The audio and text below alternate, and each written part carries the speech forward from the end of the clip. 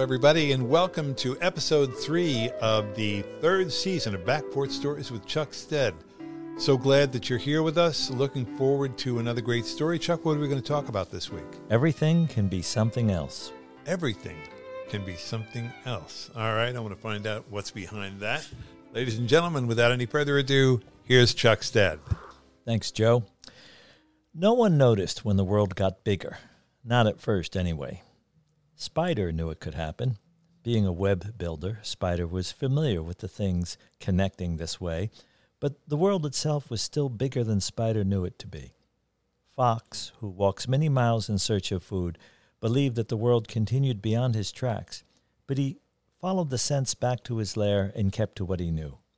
Lynx inched out beyond his territory, most every day by just a short bit, but like Fox, he followed the signs he knew. Caribou traveled hundreds of miles as wind called to her, so that her child could eat. Still, she returned to the place of beginning. Those that fly, hawk, eagle, goose, heron, and all the others, they followed the whisper of their mother over the land, new to them. But when Sun stole back his place, they too returned to what they knew. So it was with all creatures until the world got bigger. It is not that animal people no longer desired the familiar. No, despite their restless moving about, like the rest of the animals, they sought a warm little nest or a burrow or a split ranch. The biggering of the world happened even to those who seldom traveled. The world got bigger, even if one stood perfectly still. To know this, we all gathered at the house of Abel Skeeter, an elder of great wisdom. He lived in an old school bus that had long since lost its wheels and sat flat on the ground. Inside, most of the seats were torn out and replaced with some wooden boxes that he used for furniture. There was a Coleman kerosene stove vented out the window with tin flashing screwed all in and around it.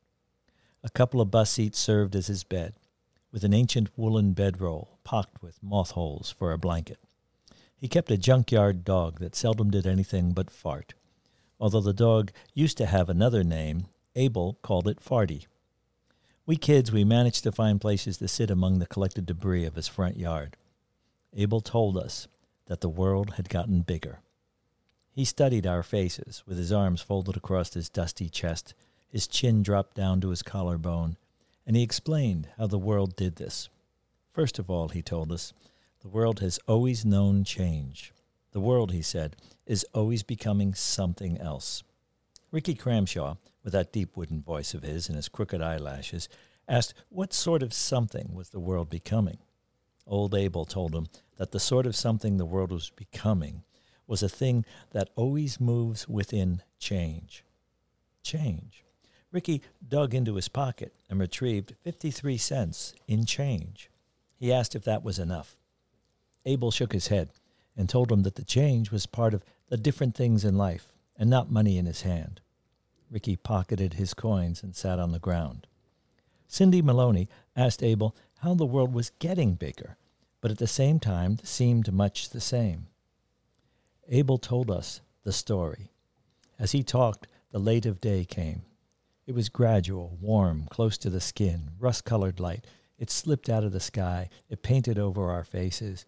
And all the wind was gone now, and the stillness that remained carried Abel's words around his school bus home, up from the dirt, down from the settled sun, and even Farty the dog seemed to be speaking the story that he told.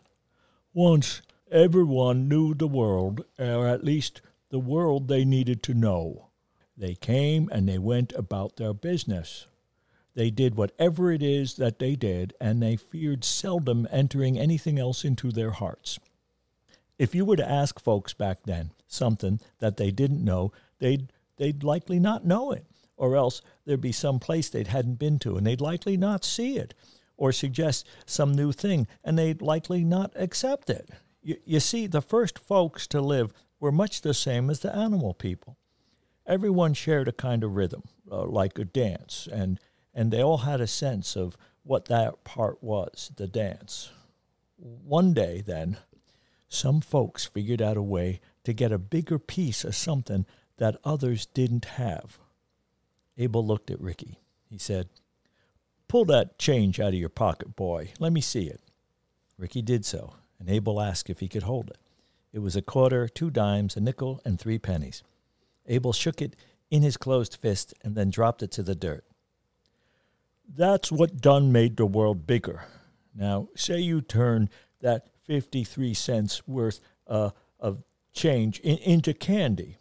That candy could have maybe come from some candy factory over in Pennsylvania. That's where they might make it. The paper wrapper might have come from a pulp mill in Oregon. Now, you don't gone to Oregon, but yes, you do somehow with that wrapper.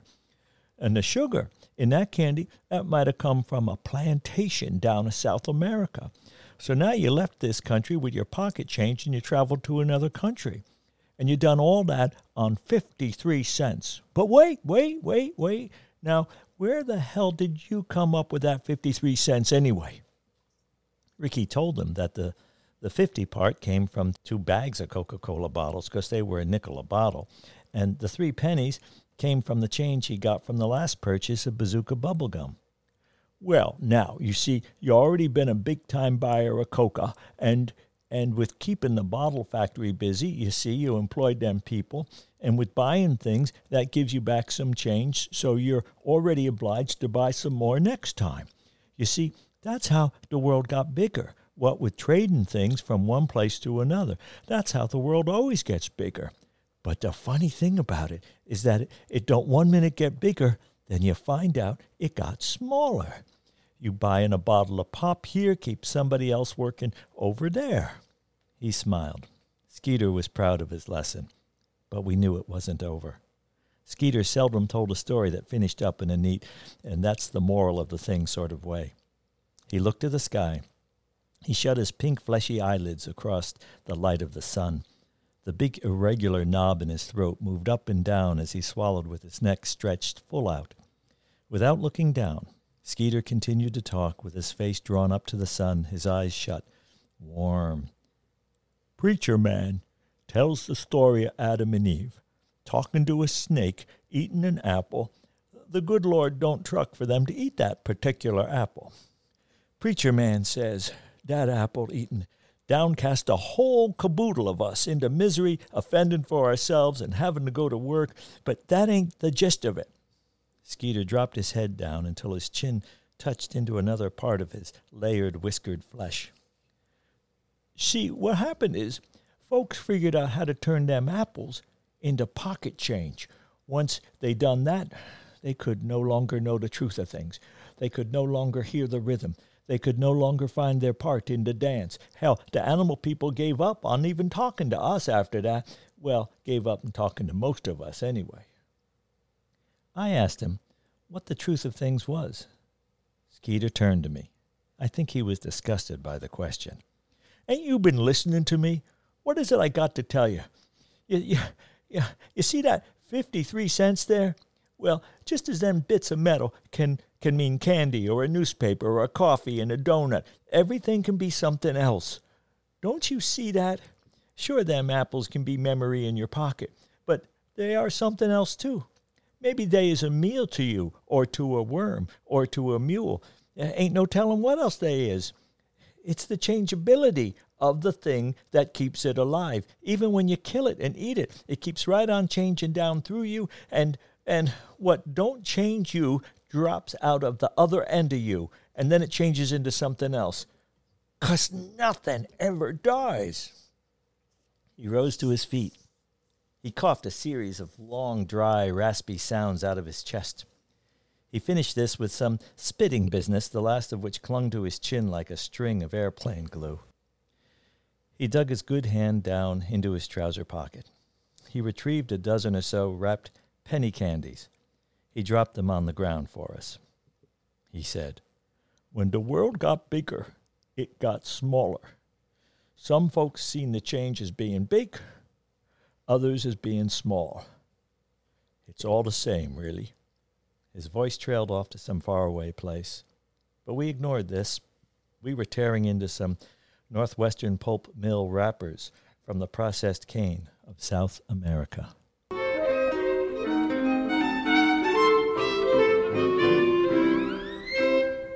Very interesting. Very. What a wise guy. What a wise man. Tell me more about Skeeter. Some of the wisest people I ever met when I was a kid were like bums. Like they'd rejected society, or maybe society rejected them. I don't know, but they were just characters. And, Yeah. He was hanging out in this school bus back of I forget the name of the junkyard, but it was up at the Point, up above Hilburn. It's an area we called the Point. It was in the hamlet, and a lot of cars and wrecks and stuff down the bank. My grandfather's station had been there a decade and a half before that, so we knew the different people. He'd actually known my grandfather, and he was sort of a remnant of the past. But I think when he was a kid, he was a remnant of the past. Yeah. Yeah. Some people are that way, but to use the 53 cents so effectively in talking about how the world got bigger, then how it got smaller again. Very interesting. Very. And he thought, when he told us stories, and he was the only one. There were other folks, like there was a guy named Little Crow who did a similar thing, and my dad Walt occasionally would do something kind of similar, and Uncle Mal, and when these guys told us stories, they were often stories were way over our heads, but they were entertaining enough. Yeah. They knew to tell entertaining things, and they liked to entertain themselves. Like Mal was his best audience for himself. He'd laugh at his own jokes, and that kept you in there. But you were also getting exposed to this other stuff. I don't know how well for me it got in pretty well, but I don't know how well it gets into a lot of kids. But you grow with that. That becomes, they're like teachers. They're your teachers. Sure. Did he teach you? I mean, Scott was a camp counselor at the camp where you told these stories. Do you feel like you learned a lot from him in terms of the art of storytelling, the art of teaching through story? I don't know. I don't think there's a person that I learned it from. I think it's more like Uncle Mal had a very strong influence because of the way he stepped in and out of his own characters and his stories. But also I think it's more an internal thing.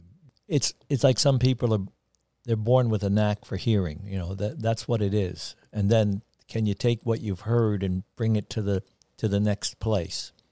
And I remember when I was little, I would watch these movies, like the Laurel and Hardy movies. I'd watch them, and I'd get them, and I'd know the dialogue, but I'd watch them again to figure out how did they do this?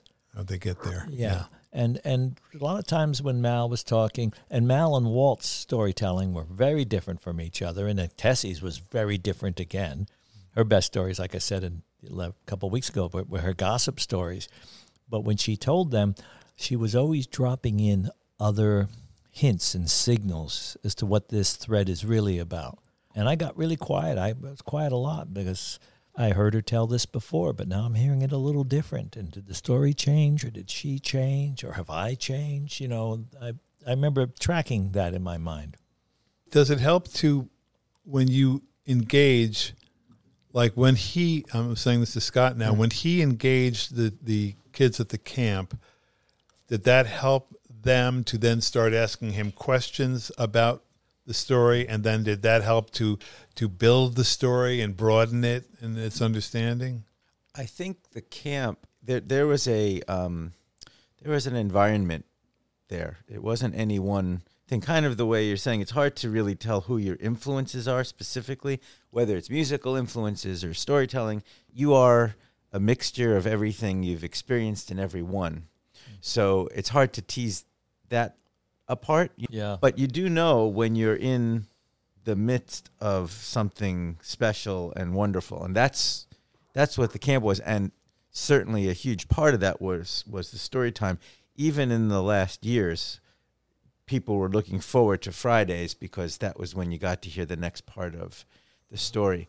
And I use that in my own teaching also. I'll tell stories that on the surface have nothing to do with whatever music we're learning or whatever, but those are the lessons in there are what's the kids are talking about around the dinner table, not the music theory that I taught or something like that's concrete. There's something about the mystique of telling a story, and I think it goes back to our earliest times as creatures. I think we were social. We gathered around a fire where we protected ourselves and ate something and shared these, even, 10,000 years ago, they were ancient stories. So it's something that's really very deeply connected to who we are as human beings. And I think the way you were sensitized, Chuck, to the different ways stories are told, like this story to me was very abstract compared to almost all of the other stories you've told in this podcast. And it was to a great effect. As you're starting, I was wondering, wait, we're talking an Indian lore story now? Or how does I can't wait to hear the dream you had about the lemur that's going to get you to, but you tie it all together and it makes sense by the end. And that's a great story, because if you don't know, if you have these seemingly disparate pieces that somehow by the end you see the texture that they were all part of, that's the wonder of a great story. What I liked at the camp, we did 6 weeks at the camp, and I did trips with them in the park and so forth, but every Friday I would return to do something else, like base camp. It's Friday. And what I liked is I told a story that went for 6 episodes. What I didn't tell anybody was I wrote the first couple of episodes, and then as each week would happen, I'd go home, and depending on how the collective, over a couple of hundred kids, depending on how they interacted with me, because they did ask questions or talk with me, it was a story I knew, but it leaned more heavily into the direction or the areas where they were really interested. Yeah. And so I needed those extra days to dwell on that a bit, because they want to hear more from Cindy Maloney on that particular subject. So I lean more heavily into Cindy or something. Or what does Tessie say when Walt comes back with a bear, and then I lean more heavily into Tessie's reaction. And that was good, because that's real. Storytelling is the audience is also guiding the story. Yeah. And at the camp, we did that for 33 years. So every summer I had an opportunity to re-engage. And it was a little exhausting, because it was emotionally exhausting, because I'm dragging myself through this narrative thread that can be conflicted and bumpy along the way. But it was good, because the kids' reaction pressed me in directions I might not have gone. You don't tell a story in a room alone. You're interacting. Yeah. Joe, don't you notice that when you're playing your dulcimer and you're playing, doesn't the audience, even if it's just family or friends or the guys that you like to play with, doesn't that change the way you play a song in a way? To some extent it does, yeah. The audience reaction. Yeah. Absolutely, yeah. I mean, you have a sort of a set, but a sort of set plan of how you think you are going to do something, that particular performance, and the audience could just turn it 365 degrees too. Absolutely.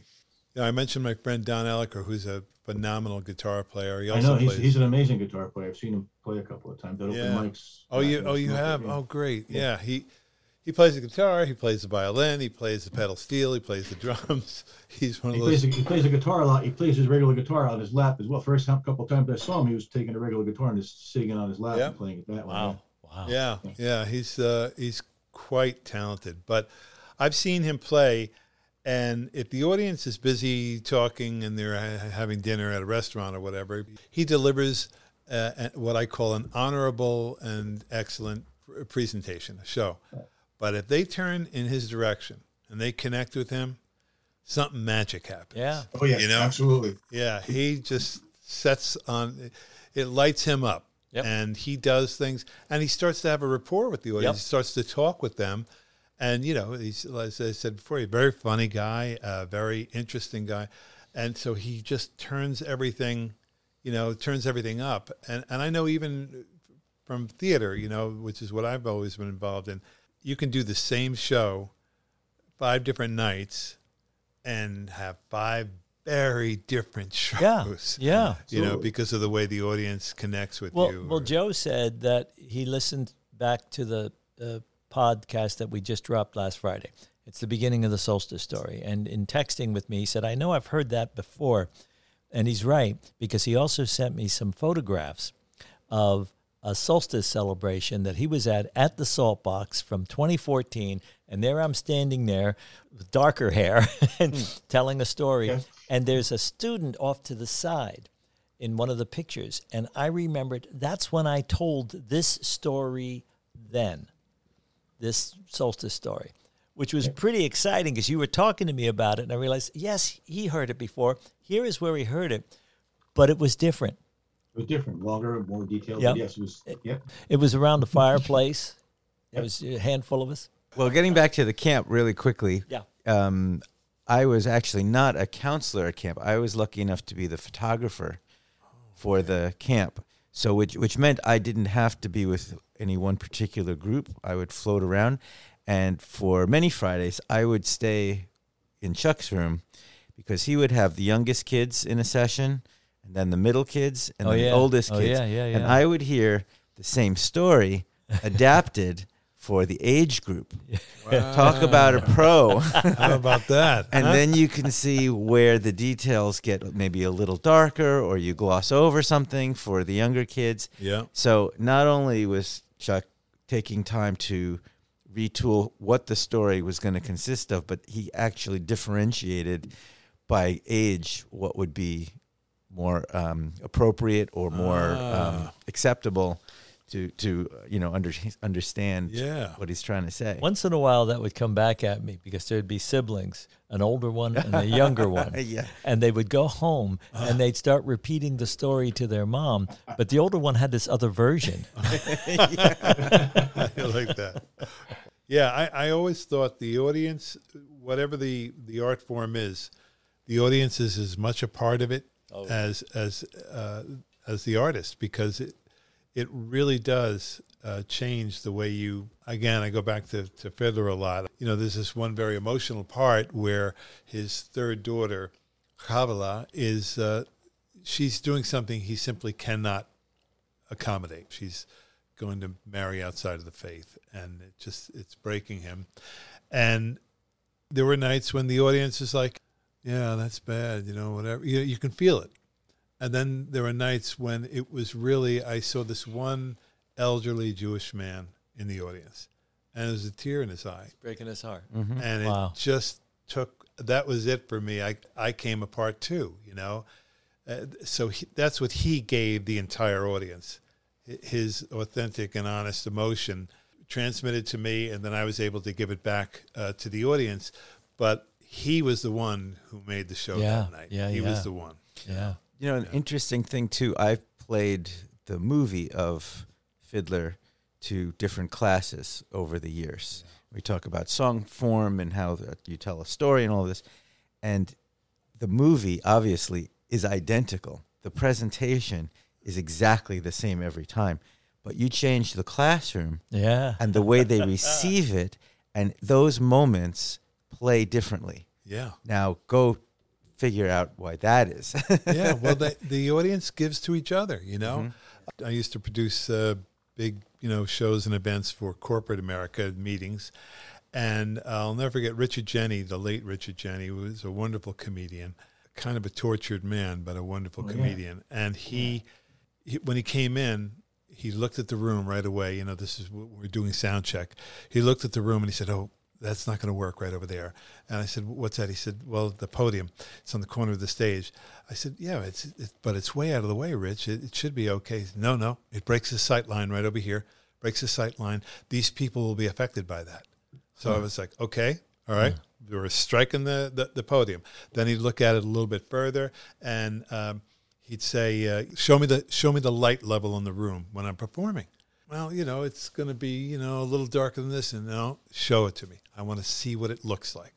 So I said, okay, and I went over to my lighting guy and I said, give me, the light setting for Richard's performance. He showed it to me. Not dark enough.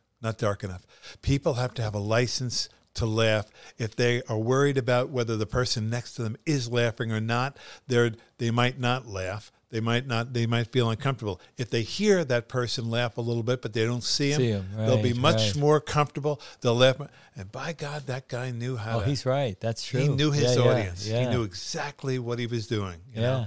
I learned a lot from him. And I always, after that, I was very careful of the way the room set, the way it was lit, what the performer was doing just before the show to make sure he or she was happy and everything was working fine and everything, because it really made a difference. So true what you're saying about lighting. The little Elmwood Playhouse down in Nyack, it's such a small space.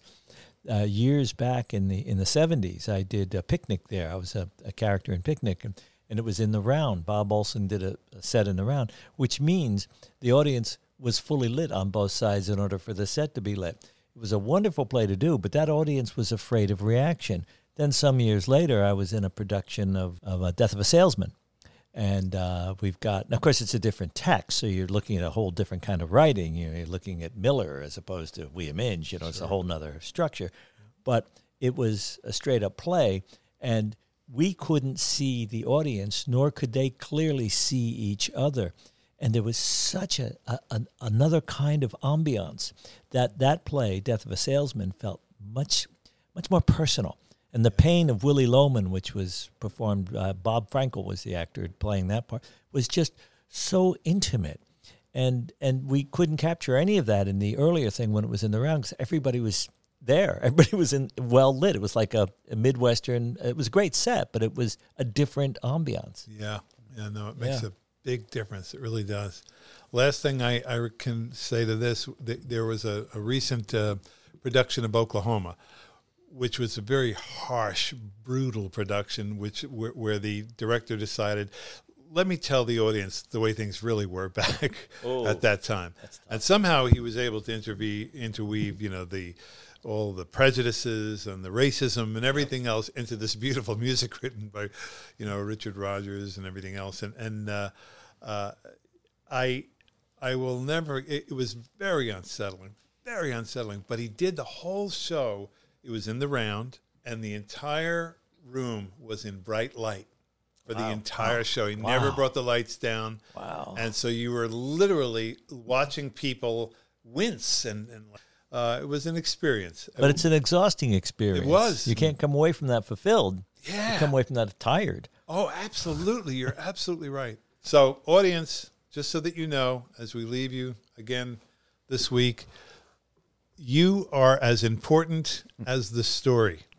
Your reactions, and, we do hear from you from time to time. You're kind enough to write us notes about the story and the effect it had on you. It means a lot. It really, truly means a lot to know how you're feeling and what you think of the story. Or if you have a story of your own that you can share with us that connects to the story that Chuck just told. So let's keep the cards and letters coming in. Let's keep the communication two-way, because that's what story is all about. Sure. Keep the thread alive. You bet. Well, thank you, everybody. We'll see you next week with another Back Porch Story. Thank you, Joe, out there in Garfield. In Garfield, we had a little flurries earlier. Oh, boy. It's snowing. We're here together for the first snow of the season. Yeah. We're recording, tell them the date. Today's December 11th. We're actually recording this story on. But it won't play until later in January. But it looks like we're going to have a white Christmas. I'm dreaming of a white, right? Yeah. All right, everybody. Thank you so much. Have a great week, and we'll see you next Friday. And now for a word from our favorite sponsor, the Montgomery Book Exchange.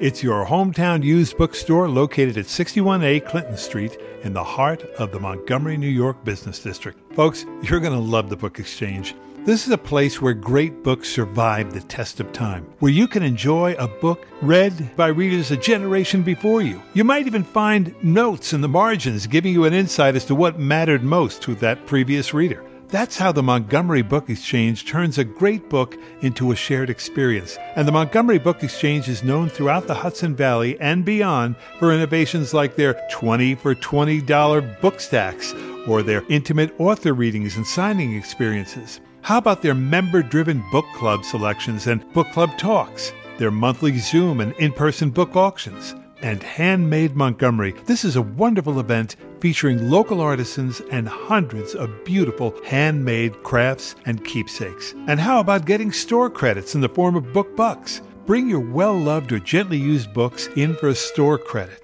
Now, it's closed on Mondays, but it's open Tuesdays through Saturdays from 10 a.m. to 6 p.m. and on Sunday from 12 noon to 4 p.m. Want more information? Just go to MontgomeryBookExchange.com or call them at 845-764-1787. That's 845-764-1787. Now, there's one more thing. They even have a special location at 8 Factory Street dedicated to your young readers. They call it the Children's Chapter, and it features a reading garden where your children can discover the joy of reading in a wonderful and stimulating learning environment. Now, my kids are all 30-something now, but I have 4 beautiful grandchildren, Jimmy, Sienna, Stella, and JJ, and I'm bringing all 4 of them down to the Children's Chapter. Also at this location, you'll find Miss Claire's Music Cupboard, featuring the award-winning, research-based Kinder Music program. The Children's Chapter is open Wednesdays through Saturdays. Check the website for specific class times that match your child's age. You can contact the Children's Chapter at 845-522-9652. MontgomeryBookExchange.com, your hometown used bookstore. You're going to love this place.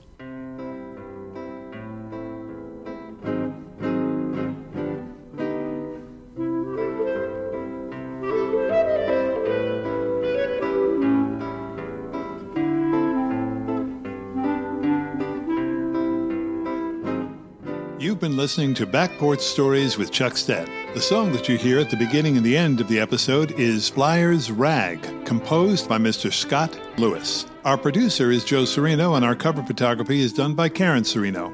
We'll be back with another episode each Friday morning, so please subscribe, click the like button, share with family and friends, and join us each week for another Backporch Story.